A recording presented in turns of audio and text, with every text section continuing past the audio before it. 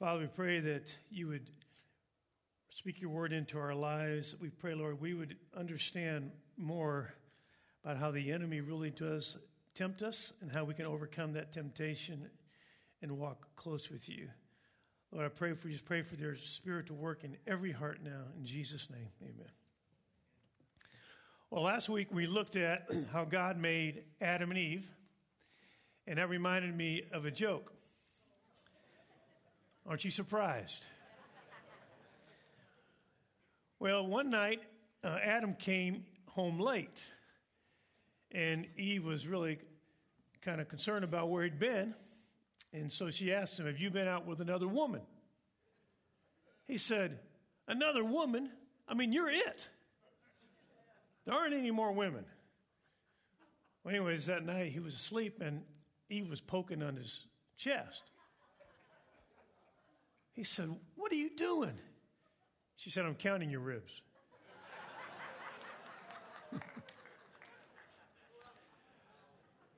Well, we've been doing a series entitled God's Grand Plan. And one of the things that we've seen so far is that when God encounters someone whose life is characterized by disorder and emptiness, he wants to move that person to a place first of order and then fullness. God wants us to have fullness.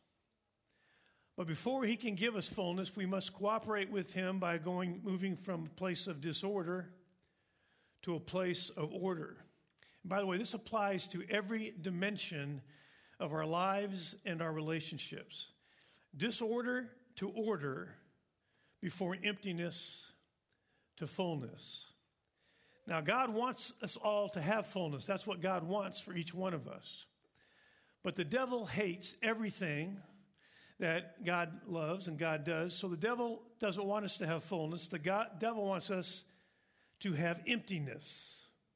And the devil knows that if he can get us to go from a place of order, God's order, to a place of disorder, then he can also move us from a place of fullness to a place of emptiness. So when we encounter temptation to sin, basically what we're encountering is a temptation to move out of God's order to a place of disorder. Now, the devil, of course, has to dress that up and has to deceive us to get us to go there. So the devil must convince us that moving from God's order to disorder is actually not going to bring us to a place of emptiness, but actually is going to bring us to a place of greater fullness. So he's got to deceive us in that.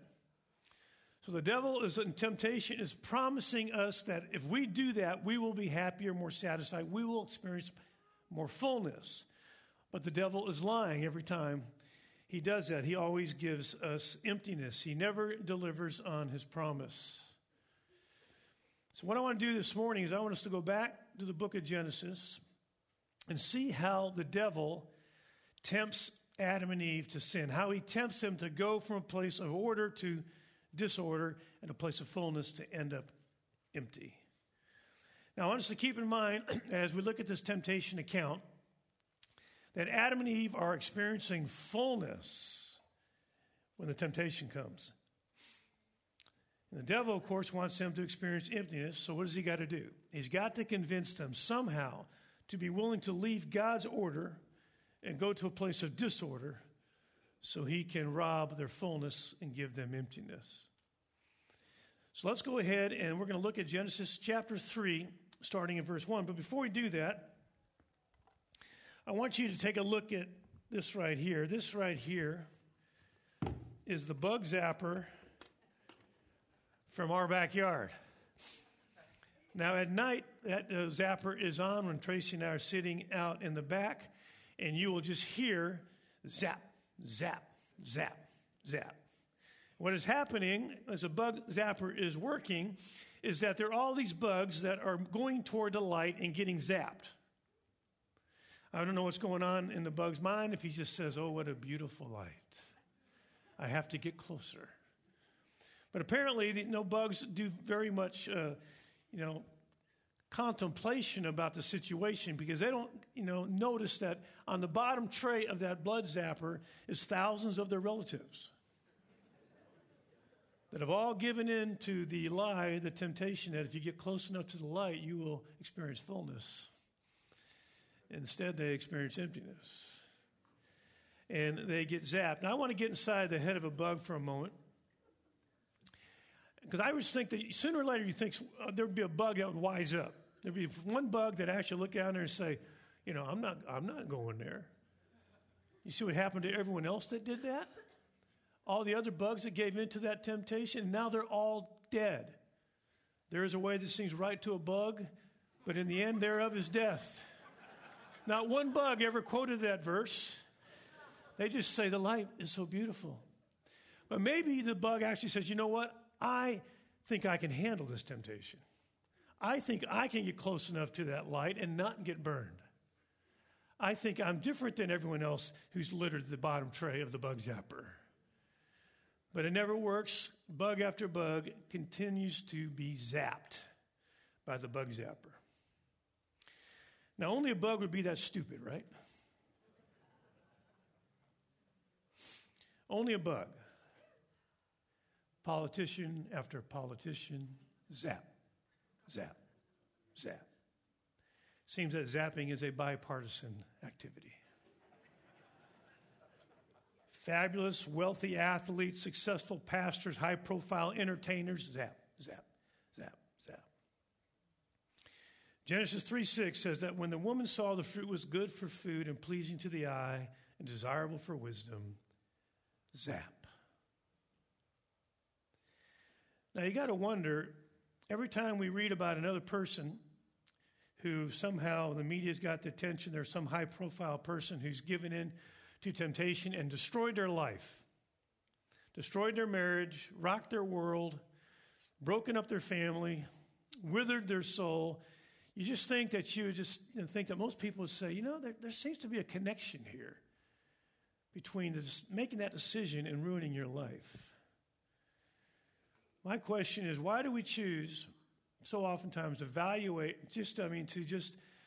to violate our values, the very thing that holds up our lives, sustains our souls, and we voluntarily so often give in to destructive behaviors that we know what the end result is going to be, and we still do it. In other words, my question is, why do we fly into the light? Why do we choose to do that? Why do intelligent people engage in stupid, dark actions knowing that they're going to be ashamed of them afterward? Why do they do it? Well, the Bible says that part of the answer is at least that we have a tempter.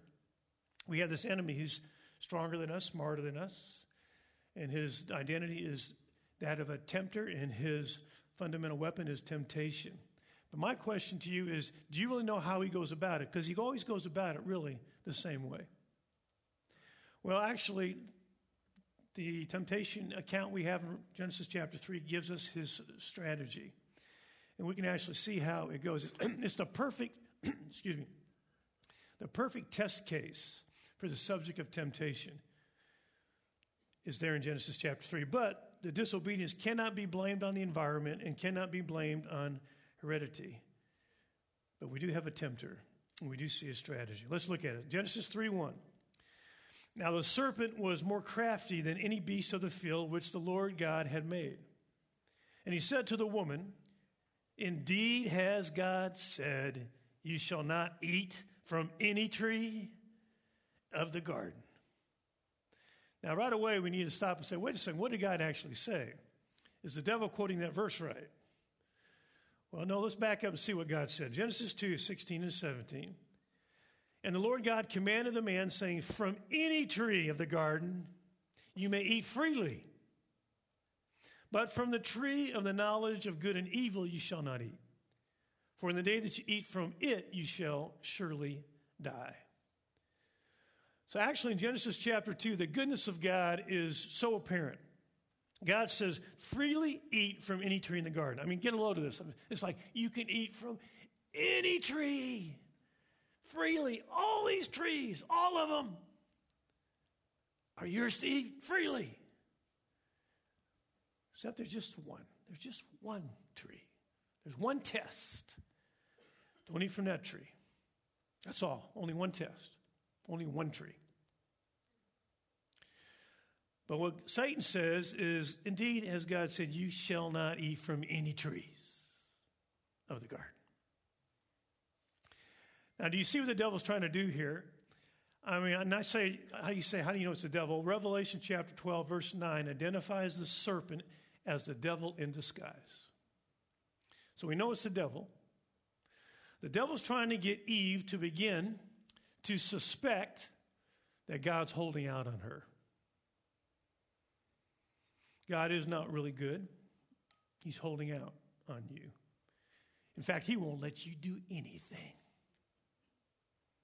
Not any tree. I mean, what kind of God is that would hold out on you like that, Eve?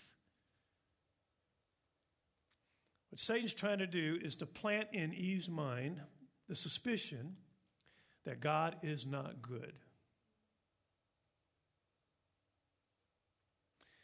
All sin begins the same way. All sin begins with a suspicion that God is not good. His ways are not good. So I'll choose to do another way. See, that's where the devil always starts with temptation, is to get us to begin to become suspicious about the goodness of God. Well, Eve comes to God's defense, Genesis 3, 2, and 3. And the woman said to the serpent, "From the trees of the garden we may eat, but from the fruit of the tree which is in the middle of the garden, God has said, you shall not eat from it or touch it, lest you die." Did God say that? See, God didn't say anything about touching it. By the way, I think that's one of the mistakes a lot of Christians make. Is not only do they strive to keep the commandments of God, but they think they're actually holier if they go beyond those commandments. And they add restrictions that God hasn't even added. And when they do that, there's actually a grave danger to doing that. You know, there are a lot of things that God has given us freely to enjoy. And there's many legalistic Christians who have decided you shall not even touch that. And by the way, what those things are vary from culture to culture around the world. And what you'll find out is that those legalistic Christians also tend, in those cultures, to have I think, a high degree of joylessness, and which makes them even more vulnerable to temptation. Well, Satan has gotten Eve to focus now on the one thing she cannot have. By the way, that's another thing that the devil tries to do in temptation. He tries to get us to focus on that one thing that's prohibited. And when he gets us to focus on that one thing that's prohibited, then we don't even notice all of the other blessings that we're drowning in. I mean, sometimes you wonder how some people who, that you know that they love God, but how can they turn their back on all the blessings that they have surrounding their lives and go after that one forbidden thing? How can they do that? Well, the reason they can do that is because they've lost their focus on all the other ways they're being blessed, and all their whole focus is that one thing.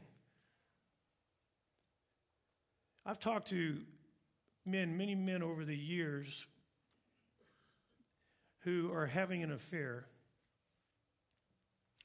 and I've said to them the similar thing. I said, "You mean you're willing to trade your family, your reputation, all your close friends, your church, your self-respect? You're willing to trade all of that for that other woman?" And I just remind them, man, you're surrounded by blessings. You're giving all those blessings up. Don't you see it? That's the point. They don't see it. See, the devil's got them to focus on that one thing they can't have, and they don't even see all the blessings they do have. And that's his strategy here with Eve and Adam. Get them to focus now on that one thing, and they don't even notice all the blessings they're surrounded by. So stage one of temptation, plant the suspicion that God is not good. He's holding out on you. Stage 2, get that person to focus on that one thing. So that when they tend to daydream, they're dreaming about that one prohibited thing.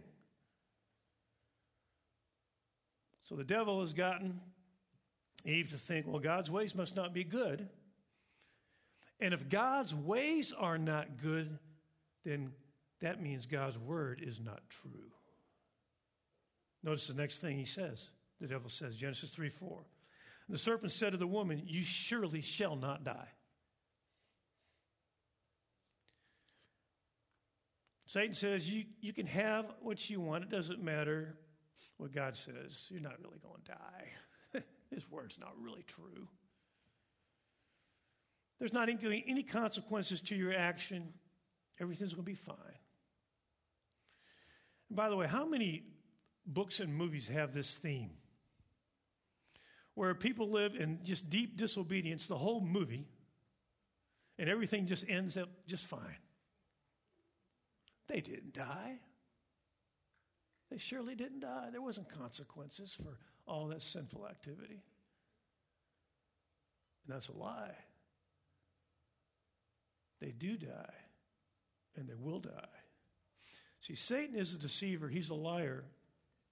So he says that God's ways are not good, suspicion God's not good, and his word is not true. There's not going to be consequences. You can have it all. You can do that. You can have that forbidden thing, and you won't face any consequences. It's going to be okay. Genesis 3:5. He continues. For God knows that in the day you eat from it, your eyes will be opened, and you'll be like God, knowing good and evil. He attacks God's goodness. He attacks God's word. He's saying, you know what? The reason God gave you that command, you know why? Is because God doesn't want you to have any fun.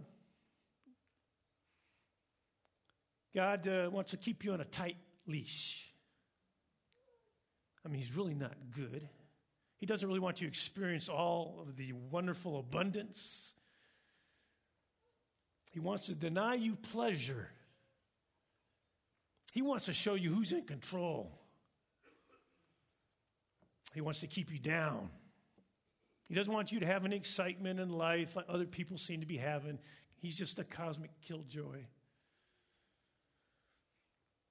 So you can't have those experiences that others are having and having so much enjoyment. So God isn't really good. He's really got ulterior motives, and he's got a hidden agenda, and it's actually an evil agenda. So now the devil has done this work. He's actually planted the suspicion that God is not good, his word is not true. And once the devil gets you there, once the devil gets you to start to doubt the goodness of God, therefore doubt the word of God, you're on a slippery slope to sin, to give into sin. Now, how easy does that happen? You know, something difficult happens in your life, and you start to question the goodness of God. You start with that why question, and that why question is a dagger pointed at the heart of God. Why? So many times when we ask why, we're starting to be suspicious about whether he's good or not. Why? Why did you do that? Did you let that happen? So when we doubt God's goodness, we start to doubt his goodness, we'll start to doubt his word. And then we're on a slippery slope, and the devil's work is done. His work is done. Verse 6. When the woman saw the tree was good for food, and that it was a delight to the eyes, and that the tree was desirable to make one wise, she took from its fruit and ate. She also gave it to her husband with her. He's there the whole time. Seems like a doofus Adam. I mean, you're sitting there, aren't you going to say something? And he ate. And the eyes of both of them were opened, and they knew that they were naked. And they sewed fig leaves together and made themselves loin coverings.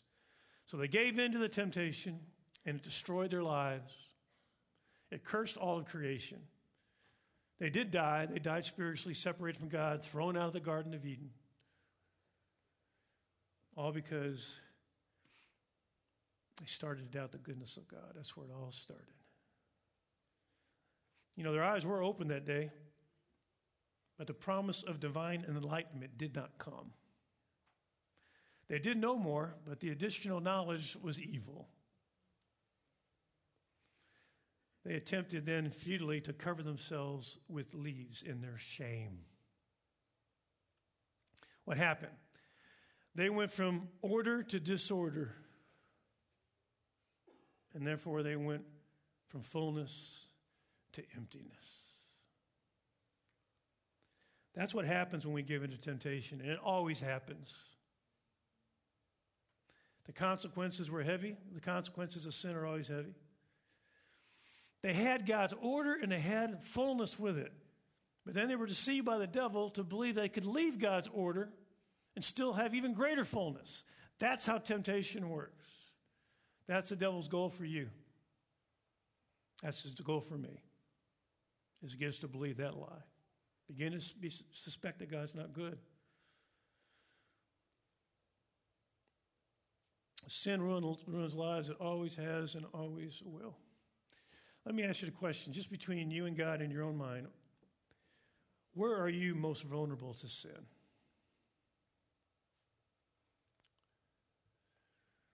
Some psychologists did an experiment many years ago in which they took a group of 4-year-olds, and one at a time they brought them into a room, and they put one marshmallow on the table. And they said, I'm going to leave the room, and you can eat the marshmallow while I'm gone if you want. But if you wait till I get back, I'll give you 2 marshmallows. And so what they did after that is they had grab the marshmallow kid, and eat it quick. And then they had the group of kids that resisted the temptation and, delayed gratification for the 2 marshmallow group. And then they studied how the rest of their lives went. Interesting experiment. The amazing thing is that those who resisted the temptation at the age of 4 grew up to be more socially competent, more decisive, to have a higher level of self-esteem, less anger management problems, a lower rate of delinquency, and a lower rate of divorce than the grab the marshmallow kids. Interesting. Well, my question for all of us today is, what is your marshmallow? What is your marshmallow? And aren't you tired of flying into the light? Now, if the devil would have come to Eve that morning with some papers and said, just sign these papers that you're through with God, she would have never signed them. When the devil comes to us with temptation, he never comes dragging the chains behind him that will confine us. He always comes bringing a crown that will ennoble us. He comes offering us pleasure, expansiveness, money, popularity, freedom, enjoyment. In fact, he never really says there's any consequences at all. Just do that and it'll fill you. Fill your desires, your pleasures, your satisfaction. But when we begin to believe the lie that God is not good, then we begin to suspect his word is not true. And then we're on the slippery slope into sin, and it's always to our peril. So the question is, will you trust him and his order for fullness? Will you say, Lord, I believe your order is the way to fullness. Obeying you, Lord, is the way to fulfill abundant life. Will we trust him, or will we give into the distractions and these temptations, this deception, and to begin to believe that, no, I think there's a better way. I'll do it another way, and give into disorder and then experience the emptiness that comes. That's the choice all of us face with temptation. Now, as we close this message, some of you are sitting here thinking, I've already given into this certain temptation, and I'm feeling the emptiness of it. I feel it right now. I feel the shame of it right now. Well, I want you to understand how to get back to a place of order from disorder, so you can get back to a place of fullness from emptiness. And how you can leave here today with no shame and no emptiness in the beginning of walking in God's order. We actually have, before I show you how to do it, let me show you how not to do it. Here's the way not to do it. Genesis 3:8. And they heard the sound of the Lord God walking in the garden in the cool of the day, and the man and his wife hid themselves. Hid themselves from the presence of the Lord God among the trees of the garden. So the man and the woman, Adam and Eve, are hiding in fear and shame. And they're covering up their shame. They're covering it with fig leaves and loin coverings as they hide from God. See, some of you here, some of you that are online, some of you that are online, you're online because you're in so much shame, you don't even want to come in this building. Some of you have given into a temptation and living with shame, and you've been hiding from God. You've been hiding. And by the way, you can be stuck in that place for a long time. Some people, I've known people for decades, been hiding in shame. Living in deep shame, hiding from God. And what does God want? God wants this. God wants just very simply, God just wants an honest confession to him. That's all. Not blaming someone else or something else, what Adam and Eve started doing, if you remember the account. Just an honest confession. That's what God's looking for.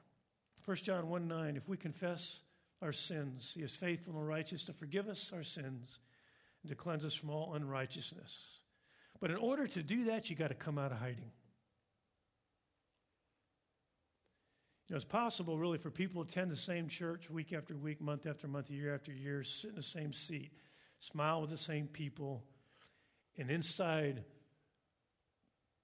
you know, their marriage is crumbling, their life is a wreck, or there's some deep, dark, secret sin they just have been hiding and holding on to.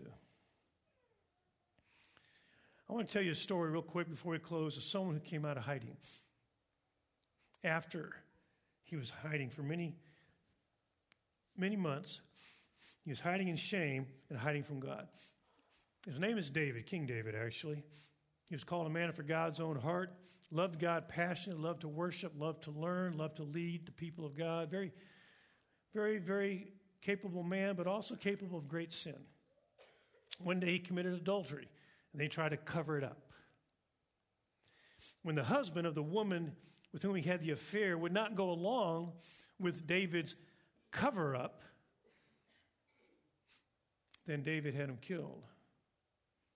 And then David just went on his life. He just went on his life for several months, we know, because it wasn't until after the baby was born that this happens with David, this scene. He's leading this, he's still leading the people of God. He's still leading in worship. He's still calling on the name of God. But inside him, we do know from Psalm 32, Psalm 38, he's being eaten up. He's being eaten up like a cancer with his shame and his guilt. But one day, Nathan, the prophet, came to him and said, David, I want to tell you a story. The story is about a certain wealthy man. I mean, he had so much stuff, he couldn't even spend it all. And he had some friends come over for dinner, and there's a poor man living next to him who had one little lamb. Well, the wealthy man, even though he had so much he could have used to entertain his guests with, feed him, he went to his neighbor, took the one lamb, stole it, and fed it to his friends, and left the poor man with nothing. So then Nathan asked David, what should happen to that man, that rich man? David said, first it says David was indignant. David said, that man ought to die. And Nathan said, you're the man. You did that. Now David, at that point, David could have actually had, Nathan done away with and continued to hide his sin. But at this point, David finally comes out of hiding. And he falls before God and cries out, I'm the man. Repents and confesses.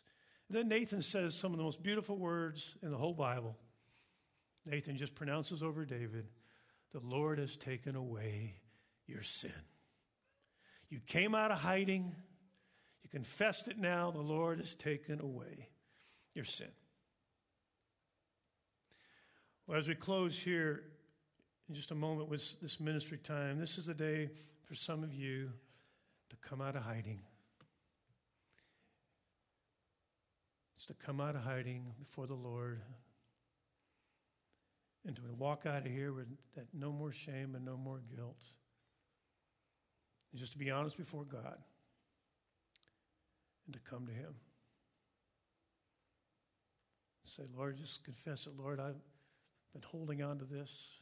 I've been living this thing, whatever it is. And no one's going to ask you today what it is. But you need to tell God what it is. But I want to ask us to stand here for a moment. Hosea, if you come back up here, the keyboard, there's a song that says, "Come to the altar." And this ministry time here basically is that a time just to say, you know what, Lord, I'm not walking out of here with this. I'm done with this. Whatever it is, whatever this is. And it's different for different people. But there's something that you may be carrying. You say, Lord, today I'm coming out of hiding and saying, okay, Lord, I'm going to I'm giving this up. I'm confessing it to you, and I want your ways in this. I want your order, not my disorder. I need your fullness. I'm tired of the emptiness. So I'm going to pray, but I urge you guys, don't leave here. Don't keep hiding it. This is the day to finally be done hiding, whatever it is. Father, you know exactly what it is with each and every one in this room who's struggling right now, who's wrestling, who even right now knows, oh Lord, that this is a word from you today, that you're speaking right to them today. Lord, they know it. And so, Lord, I pray for the grace now to just come out of hiding and just repent and confess it and be done with it. Be done with it. Finally be done with it. So, Lord, would you enable us now to just really, by the power of your Spirit, just come be honest before you. Come out of hiding. No more fig leaves. Just be honest with you about our sin, whatever it is. As Hosea sings a song, if that's you, just slip out and this is an altar here. Just make this the altar. Come to Him. Just do business with Him. Are you hurting and broken within? Overwhelmed by the weight of your sin? Jesus is calling. Have you come to the end of yourself? Do you thirst for a drink from the well? Jesus is calling. Oh, come to the altar. The Father's arms are open wide.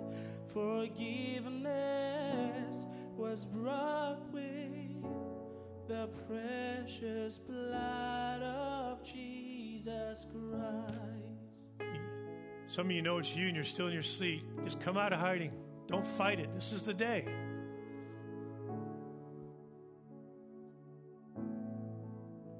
Leave behind your regrets and mistakes. Come today, there's no reason to wait. Jesus is calling. Bring your sorrows and trade them for joy. From the ashes a new life is born. Jesus is calling. Oh, come to the altar. The Father's arms are open wide. Forgiveness was brought with the precious blood of Jesus Christ. Oh, come to the altar. The Father's arms are open wide. Forgiveness was brought with the precious blood of Jesus Christ. We should invite some of you to come to lay hands on these up here. Just come lay hands on, pray for them. These are our brothers and sisters. We're all in this together. on up.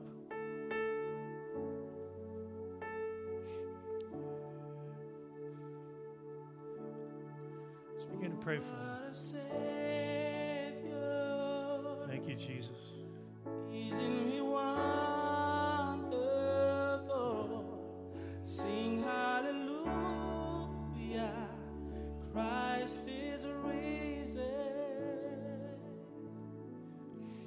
Says Nathan pronounced over David, I'm pronouncing over all of you. You've come forward, you've come out of hiding, you've come before the Lord with confession. And I just pronounce over you, the Lord has taken away your sin. The Lord has taken away your sin. Thank you, Lord. Thank you, Lord. No more shame, no more guilt, no more hiding. And Father, we pray this week that all of us would be mindful of how to walk in fullness. It's by walking in your order. Your ways are always the right ways, all the time. So, Lord, we just pray that each one of us would just really, this week, walk in the path you have for us for the good of your name. And magnify your name in all that we say and do. We pray in Jesus' name.